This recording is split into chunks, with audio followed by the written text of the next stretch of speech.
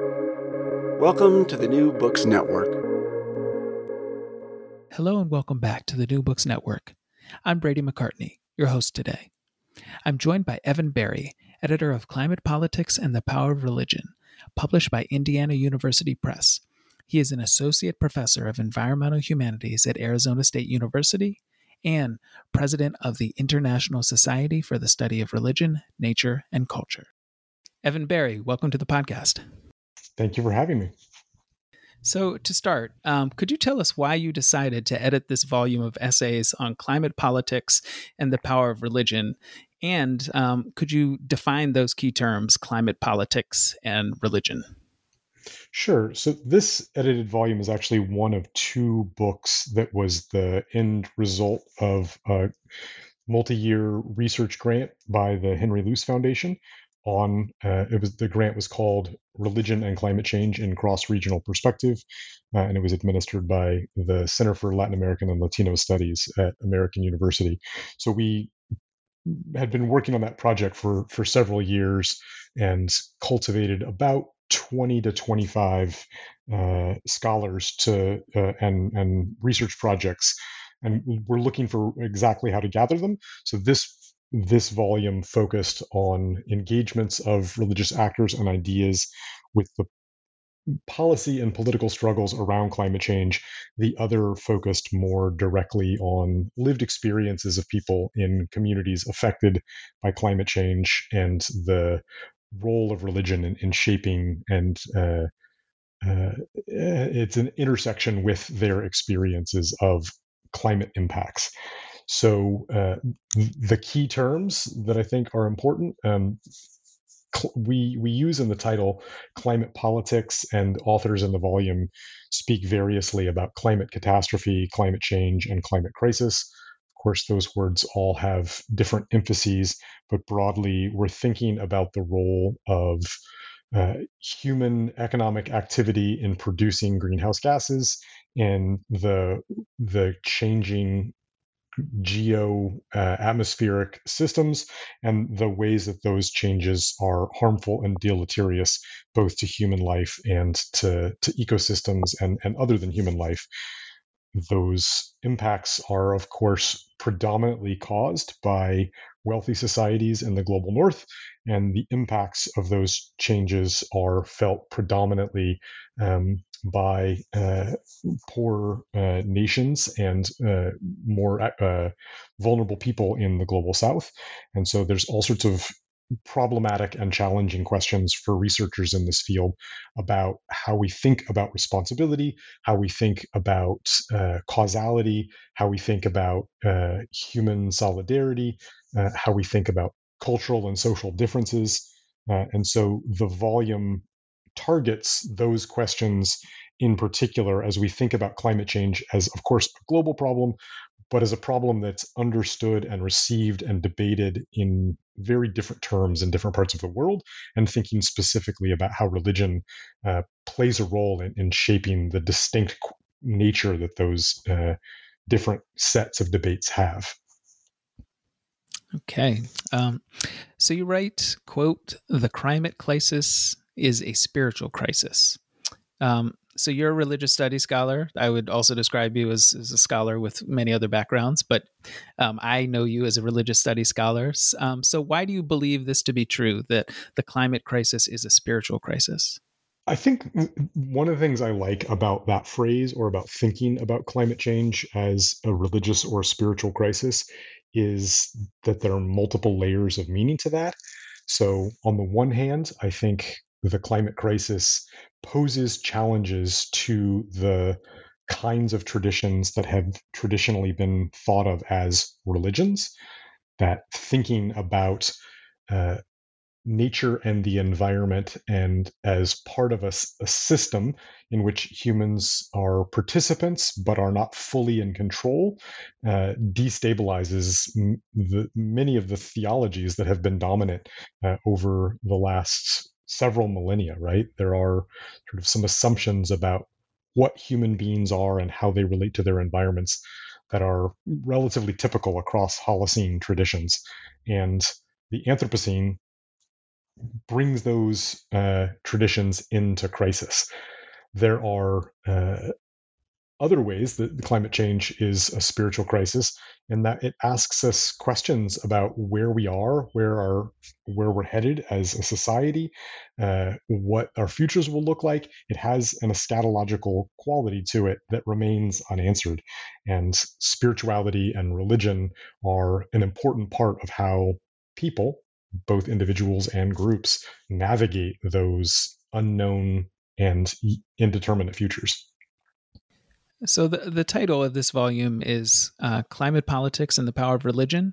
I can imagine some listeners wondering, like, what do climate politics and religion have to do with each other? I would also imagine you've had to answer this question both for yourself and for others. So how do you answer that question? How do you explain the various connections? Yeah, I get this question a lot in my work in general. I've gotten it in many different ways and shapes over the years. I think climate politics is a discrete sub area of environmental politics. An important part of it is about the way that multilateral institutions are grappling with the climate crisis, and the role of national governments in contributing to those international streams. Religion plays really important roles, both in terms of shaping how individual nations participate in international negotiations around climate change. So, for instance, you can't really understand how the United States comes to the particular kinds of positions that it does in the United Nations Framework Convention on Climate Change without understanding how our politics in the United States are fragmented in many different ways, but especially around religion, religious difference, religiously inflected ideologies. The same is true in other nations. I would name as a key example in India, where the BJP is a distinctly and specifically religious actor, and that shapes how that party responds to climate change on the international scale. There's also a really interesting set of debates around how climate change is understood and responded to inside of nations. So the politics at the national level are also sort of curiously and distinctly shaped by religion in lots of different parts of the world. We might look at a country like Trinidad, where fossil fuels are a really important part of the nation's economy, petroleum production, and national level politics are, like the United States, structured around a set of religious differences and that intersect with other kinds of difference, but you can't sort of take apart and fully separate how environmental politics works from the way that religion influences politics more broadly. So the book is a series of case studies that dive into the different ways those things cling together across different nations. So, to sort of drill down into, I guess, the religious and spiritual side of this book.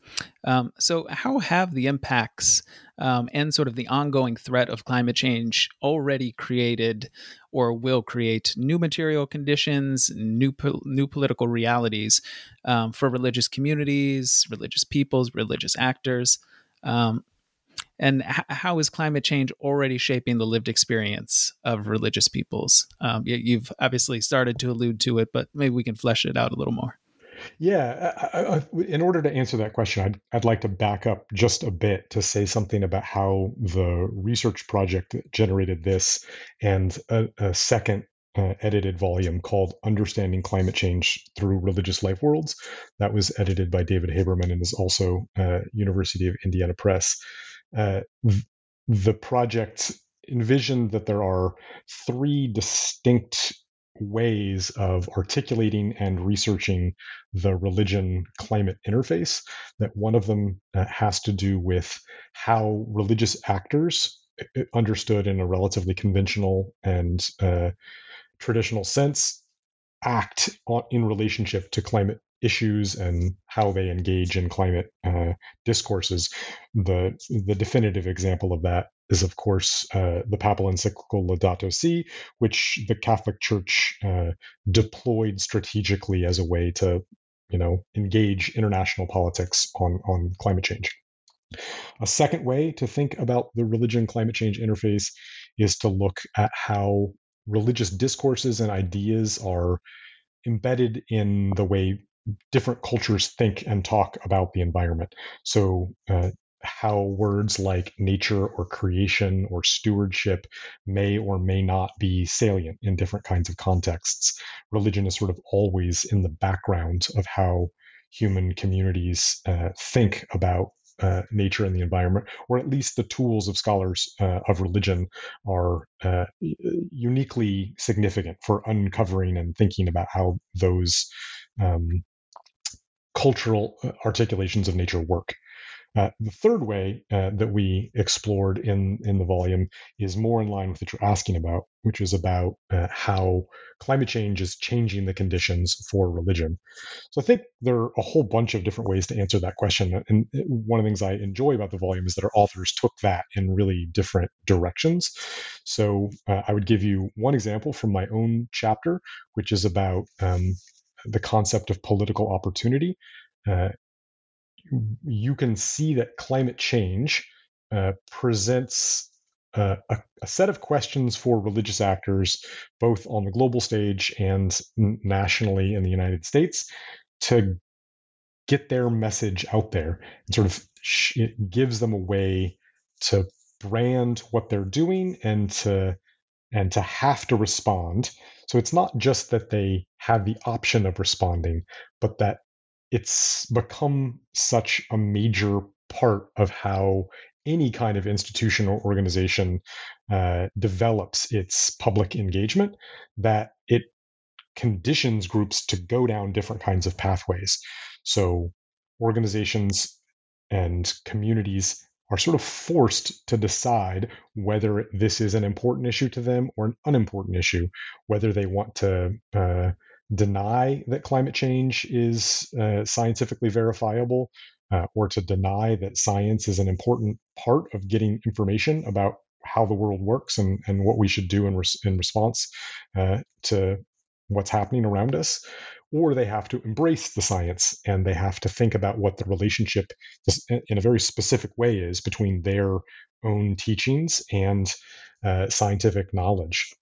So in the case of the Catholic Church, again, it's not irrelevant that in the decade or so leading up to Pope Francis's encyclical, the Catholic Church had been in perennial crisis about things like sexual abuse, corruption in the Vatican Bank, declining participation and affiliation with the church. And so something like climate change, which had not been absent from church teaching before that, was lifted to a higher level of emphasis as a way for the elite of the institution to speak out about connecting to youth, about reasserting the Vatican's powerful position in international politics. So there's all sorts of ways that climate change sets conditions through which religious actors have to rethink where their place is in the modern world. There's also, I think, a more granular way to talk about how climate change changes or affects religion, and that's to look at the local places where religion is lived and practiced and experienced. A number of cases, both in this volume and its companion, point to pilgrimage sites or local places that are undergoing rapid ecological change or degradation.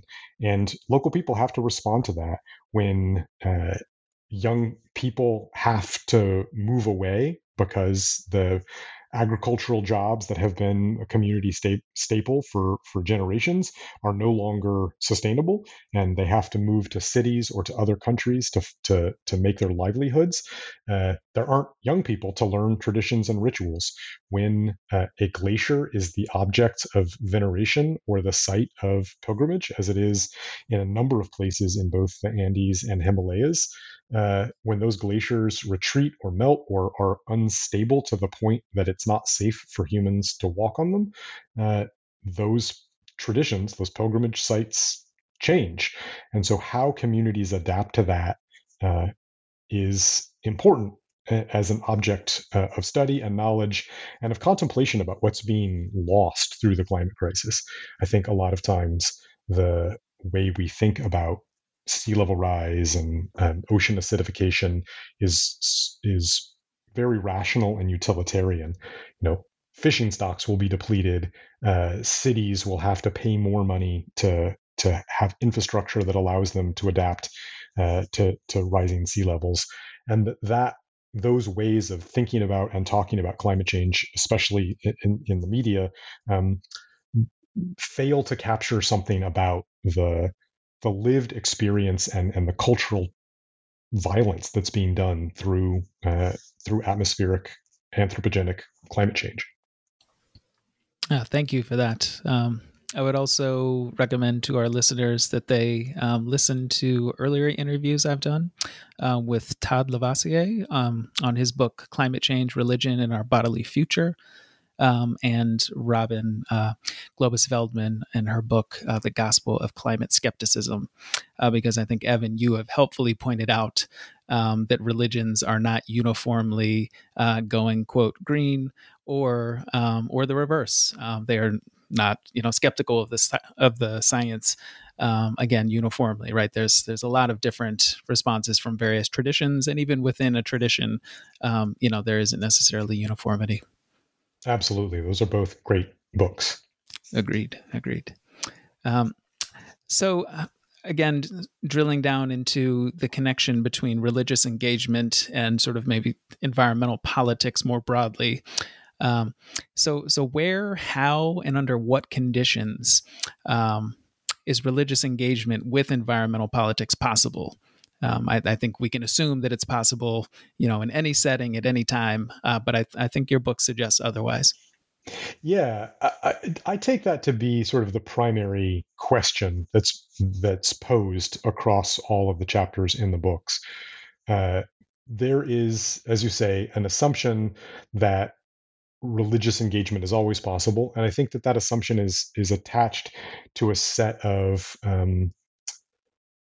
propositions about what counts as religious. So religious groups and actors are a certain kind of social or cultural entity that have beliefs about the world, and they can bring those beliefs to bear on any different issue, and that those beliefs can be articulated and are relatively stable. And that's not exactly how religious engagement in politics around any issue works. And I think one important part of this is that because climate change is such a broad international universal issue, that it allows us an opportunity for those of us who are interested sort of generally in how religion is engaged in public sphere issues to think comparatively about where religion does show up and where it doesn't, and why not. So I'll point to a particular chapter that I really like on this point. That's David Buckley's chapter about the Philippines. I think offhand it's chapter 2. And he is writing about the role of the Philippine Bishops Association, which is relatively powerful and influential in politics in the Philippines. And these are so it's documenting how the Bishops Association was engaged on this issue, especially in the early years of the Duterte administration, which was also in the years immediately after the publication of Laudato Si. So important and powerful Catholic institutions had sort of heightened incentive to engage around climate change. The Philippine Bishops Association has a long history of speaking out and acting on environmental issues generally and climate change in particular.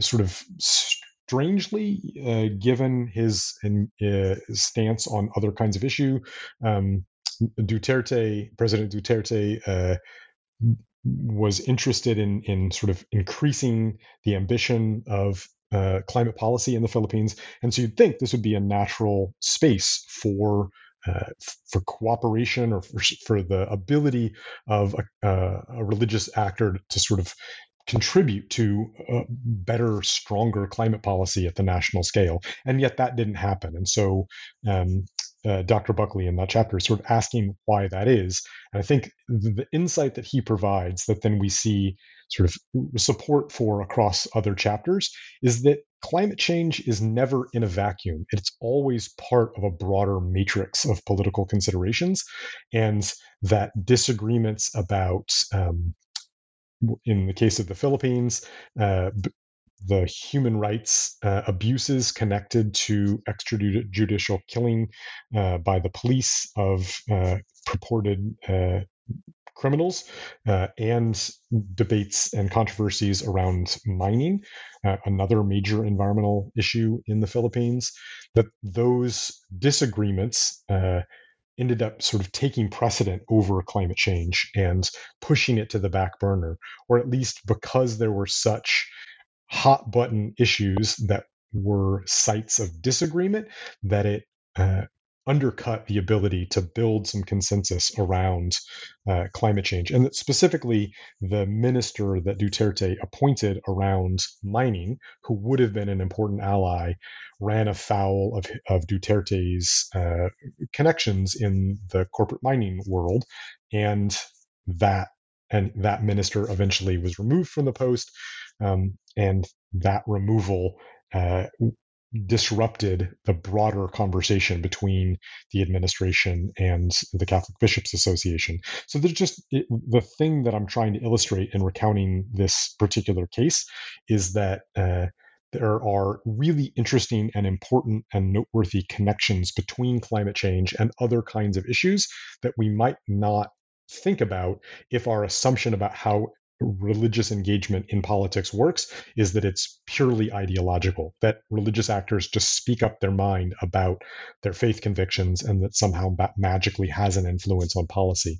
But when you get down to it, religious stakeholders or faith groups of any kind are just like other kinds of political actors, which is that they have to pick and choose their battles, that they find moments where they can be influential, and that those moments are conditional on all sorts of other things, like the media cycle, like scandals, like conventions, like the exact composition of a legislative chamber. So those really more fine-grained details matter a lot more, and that it would, I think, behoove scholars of religion to pay attention to that kind of stuff, as opposed to just thinking that the reified ethical systems that are not articulated through politics and policy of a religion are the only thing that matters. That in fact, religions are political actors.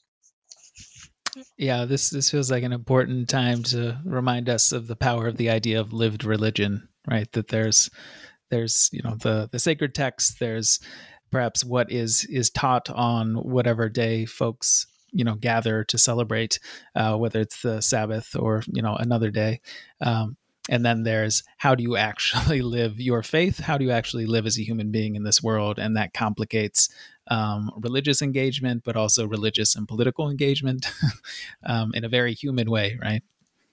Absolutely. I mean, this is a bit off topic, but I think a similar conversation could be had about how debates about reproductive rights and contraception play out in U.S. politics and policy in relationship to the Catholic Church, where the elites in the church sort of have a particular kind of theological structure that compels them to think and act in certain kinds of ways, and that the laity in the church, just public opinion polling of the laity and the lived religious experience of American Catholics, is all over the map and spans the full political spectrum of how people come down on those kinds of questions.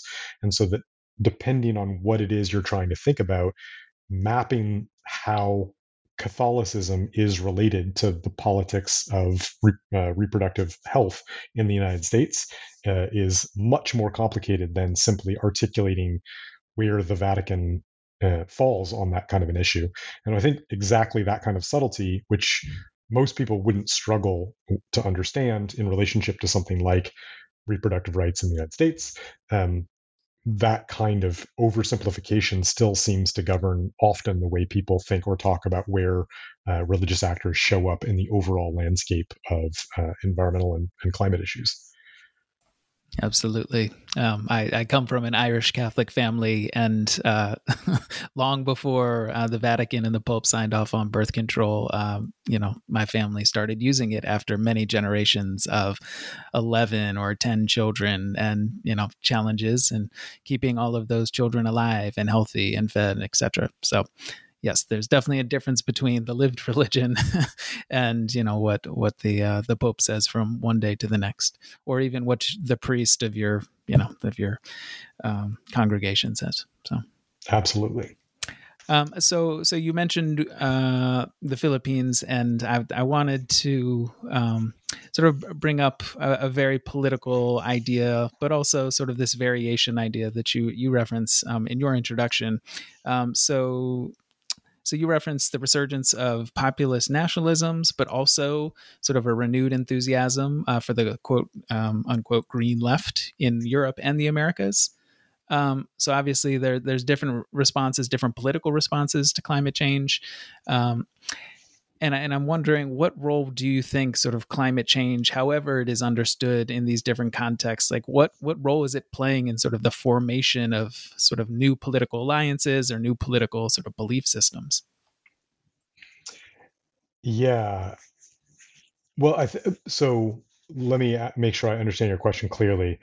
Are you asking about those kinds of new political possibilities and their relationship to religion?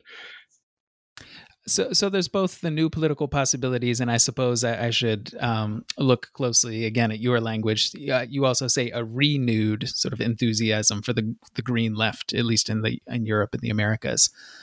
So just wondering, like, what role climate change is playing in either these resurgences or perhaps in new political formations, and whether that is directly connected to religion or not. Sort of the political side of this, if it is separated, seems significant, because I don't think that sort of the politics of climate change is sort of, I don't think it like naturally maps on to sort of liberal politics in all settings, right? Like there's certainly settings in which sort of green politics has led to the rise of like the eugenics movement, for example. So it seems like you were starting to get into it in this introductory chapter, how sort of there's some unexpected directions that climate change is taking different sort of political traditions, whether, pre-existing traditions or perhaps new formations. Yeah, so the research project that preceded the one that is the basis of the volume we're discussing was more specifically focused on Latin America. And from that, along with my colleague Rob Albro, we edited a volume called Church and Cosmovision. And sort of the takeaway from that volume is that in many different national contexts in South America in particular, Latin America more generally, there are sort of unexpected and intriguing new alliances between Christian groups, predominantly Catholic groups, and indigenous communities, and that those alliances are built on the political terrain around the environment and sustainability.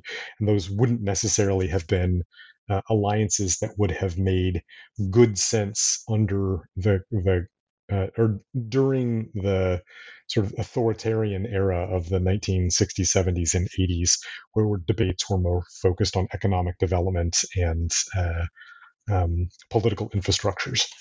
So the environment, one thing it does is creates new challenges that put together actors in the world of religion that we wouldn't necessarily expect. So I've written separately about this in other places as well. Uh, Generally, uh, women's groups and uh, organizations from the global south that were focused on sustainable development and the Vatican have not didn't used to be tightly allied because of the Vatican's stance on reproductive health, on the rights of women, on education for girls, that it was not sort of where they want where those kinds of organizations wanted it to be. But in the post climate change, or in the era of climate change, those kinds of alliances are undergoing a major transformation. So there's sort of a strange bedfellows quality to all of this. But I also think there's other interesting kinds of dynamics around climate politics where attention to religion helps us see things more clearly. So one, we might notice the way in which rights of nature movements, which largely developed out of indigenous claims and indigenous social movements that were articulated in green tribunals and constitutional amendments in places as different as New Zealand and India and Bolivia. Those kinds of movements are now taking on a secular character as they get sorted out through the courts and get taken up by green organizations of various kinds to try to champion environmental protection in different national contexts, even while those laws themselves have a sort of cultural history that can't be called totally secular. Another way we can think about all of this is that the rise of the green left in both Europe and the Americas also can't be disentangled from broader conversations about secularization.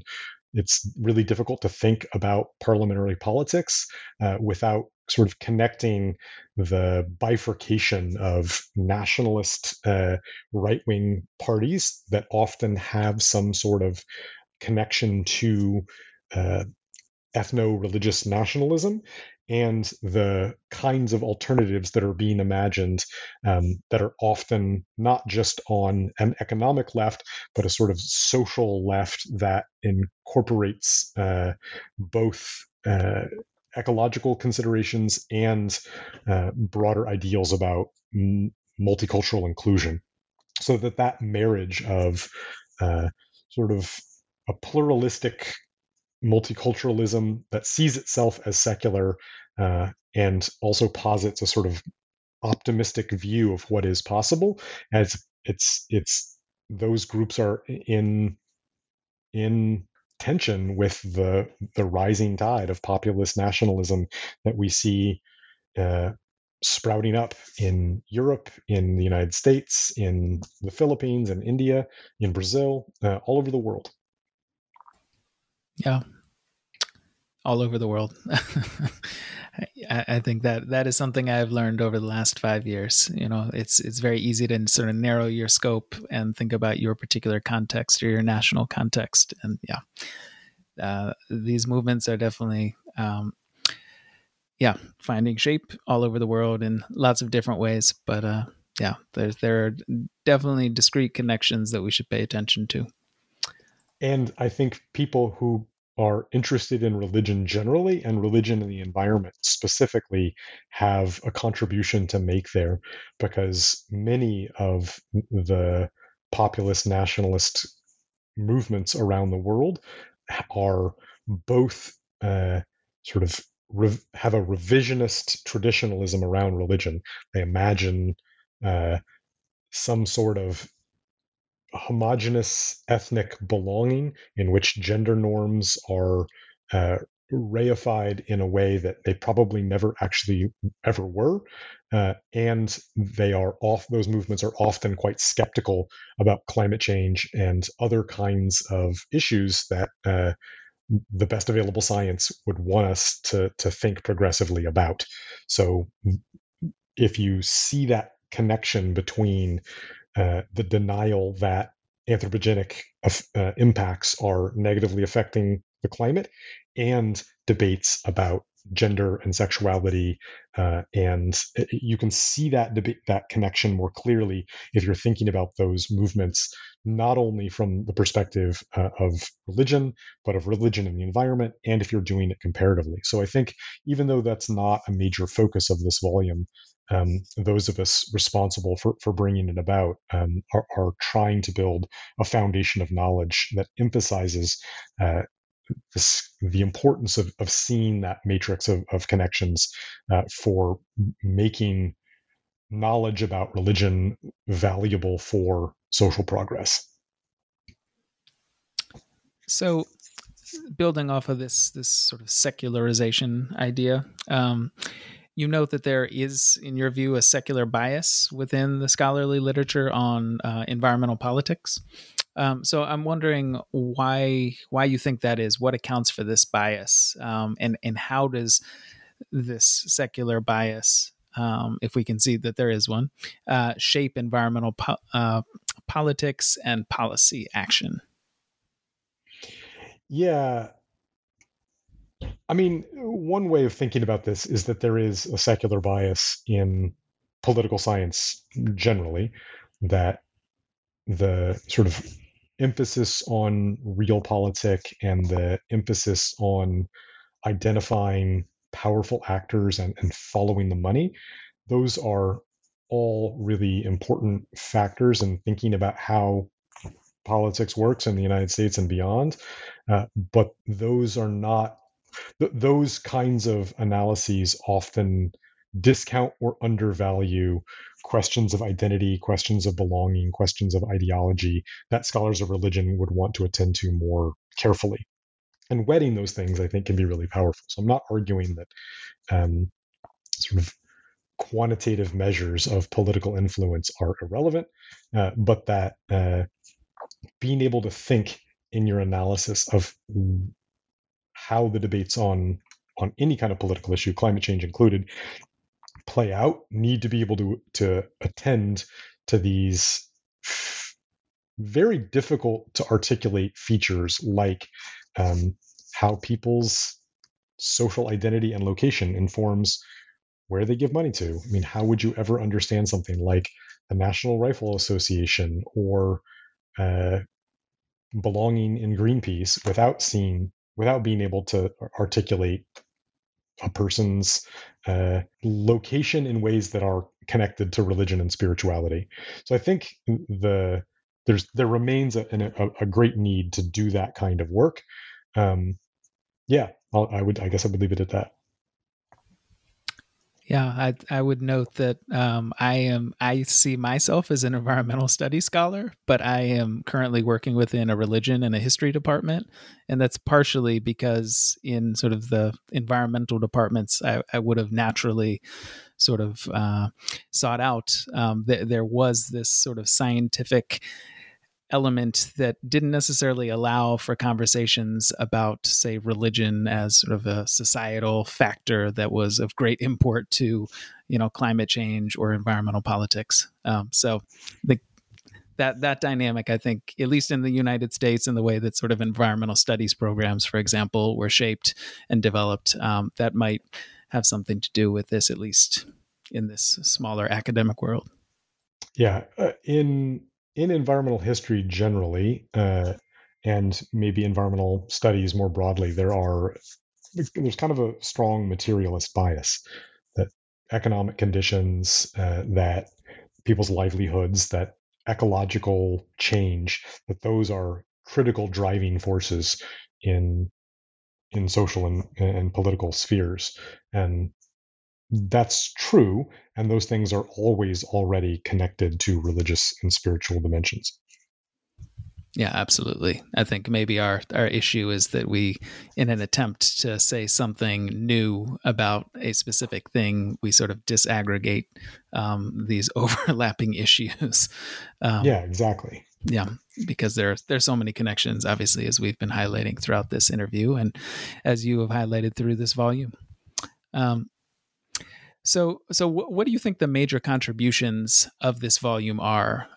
You obviously highlight the conclusions, but conclusions and contributions, they sometimes map onto each other, but not always. So maybe the major contributions and also the conclusions, maybe speak about them separately. Sure. So for contributions, I think that this volume helps open up new possibilities for research about how religion is relevant in environmental contestations.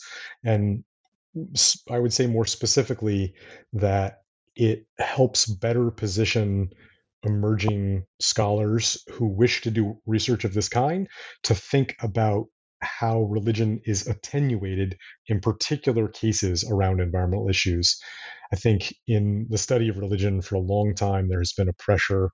Uh, Maybe this comes from older models of thinking about world religions that we need to be able to think broadly about how a particular religion matters, or what the standing of a particular religion is vis-a-vis a particular issue. So, where are American Protestants on environmental issues? And that scale just doesn't quite get it right. So, by putting by doing the work of getting into the weeds a little bit about how religion comes to matter in particular places around the same issue, and how that looks different because of the contexts where it comes to matter, I think we're providing tools and examples about how to get into the weeds to better understand that.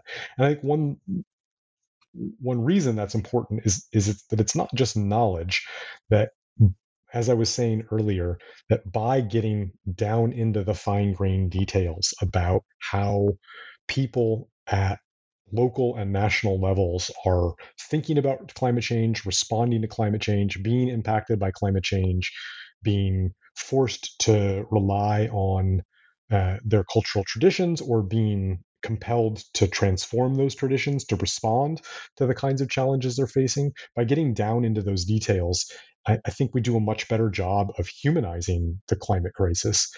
I so often see reporting in the mass media about climate change that even if it is about how a person's home was lost to a wildfire, um, those are sort of universal qualities, right? Every people in an ideal world have homes, and when those homes are lost, it's sad. But there's no particularity to that. I think it's really important to be able to tell stories to move people on climate change, and to try to uh, get more action, and to reduce emissions, that we better understand that climate change is in people's lives. It's affecting people's lives and their cultures, and not just their economic well-being. That we need to be able to think of it as more than just a dollars and cents issue, where insurance for homes is, needs to be changed or something. That it's actually affecting what they believe and how they think about their children's futures, and where they think that the fate of humanity lies. And that getting at those kinds of issues is critical for transformation. So I would say that's, um, I guess, the core cluster of contributions. Um, for takeaways, I think we also have, across the two volumes that are from this project, I think we're making some interesting observations about the way that the climate crisis is driving religious change. One of the themes that kept coming up, and this is probably a larger part of the other volume, but some of the cases in the volume we're discussing do the same thing, which is to talk about how people's certain core ideas in religious life are changing. That for instance, my colleague David Haberman's chapter in the other volume, he focuses on how people's theologies about Mother Ganga, the goddess of the river Ganges, are changing. That where she was once a nurturing maternal god, there are larger and larger swaths of people who would say that she has become angry or enraged or is acting vengefully towards humanity. So there are major transformations underway. And I think that as a takeaway, being able to think about how religions are not stable objects that act on the world of politics and the environment, but rather that there's a dynamic exchange between these different spheres, and to be able to track that in ways that attend to the specific places where scholars do work. I think that's an important next step for the field more broadly. Yeah, I think that's an important point, that religions are not static from sort of era to era, or again, even within a particular tradition at that same point in time. It seems like such an obvious point, and yet I find that some people just assume that beliefs are constant, from one era to the next, and that's just not so. It is the thing that we have to emphasize in every 100 level religious studies course we teach, and apparently also a kind of conversation that I think we could do better at having in the study of religion when we're trying to engage our peers in other disciplines that are also interested around the cultural dimensions of climate change. Okay, so I have two final questions. They are related to the content of this volume, but could be considered a little bit tangential. But I think they are important to ask, since I have such an expert on the line with me. So Evan, I am sure you are aware that there are mainstream political actors and journalists, as well as academic scholars, currently arguing that so-called believers in climate change have constructed a new climate change-based religion, or at least a social phenomenon that resembles a religion. So how do you think about this notion? Like, is there any validity to that claim, even though, sometimes it comes across as sort of a diminishing claim of those people? Yeah. So what's fascinating about this question, and it's a question that have a few friends that I've talked about this with for a very long time. There is the same observation can be made by scholars of religion and by critics of environmentalism about the religious qualities of environmental concern. So you could have someone on the one hand, like Bron Taylor, there at the University of Florida, who has astutely observed the religious qualities of environmentalism, has thought about how those have played out in social movements in the United States for many decades, and how we can use the tools of religious studies to better understand environmental social movements. That is excellent and important scholarship, and I have no objection to noting. I actually think we can much more adequately understand what drives people to religion, in environmental action, how social movements take shape, by attending to these religion-resembling qualities. But at the same time, it's ironic and troubling that maybe the group that has most successfully latched on to or independently come up with the same idea are a particular kind of anti-environmental conservative who wish to use that religion-resembling argument to try to paint environmentalism as a heresy against some other form of religiosity, to use it to invalidate it. So I think there's sort of two independent claims there that are working together that maybe we need to separate out. So the one is, does environmentalism broadly have religion resembling characteristics? I think the answer is unambiguously yes. And the question then becomes, what do you do with that resemblance? Does that invalidate it or make it somehow socially problematic? And this is, of course, the classic distinction between religious studies and theology. Scholars of religion are trying to understand certain kinds of phenomena and traditions in the world and to bring them into clearer analytic focus, as opposed to trying to say particular kinds of religion are the ones you should or should not have.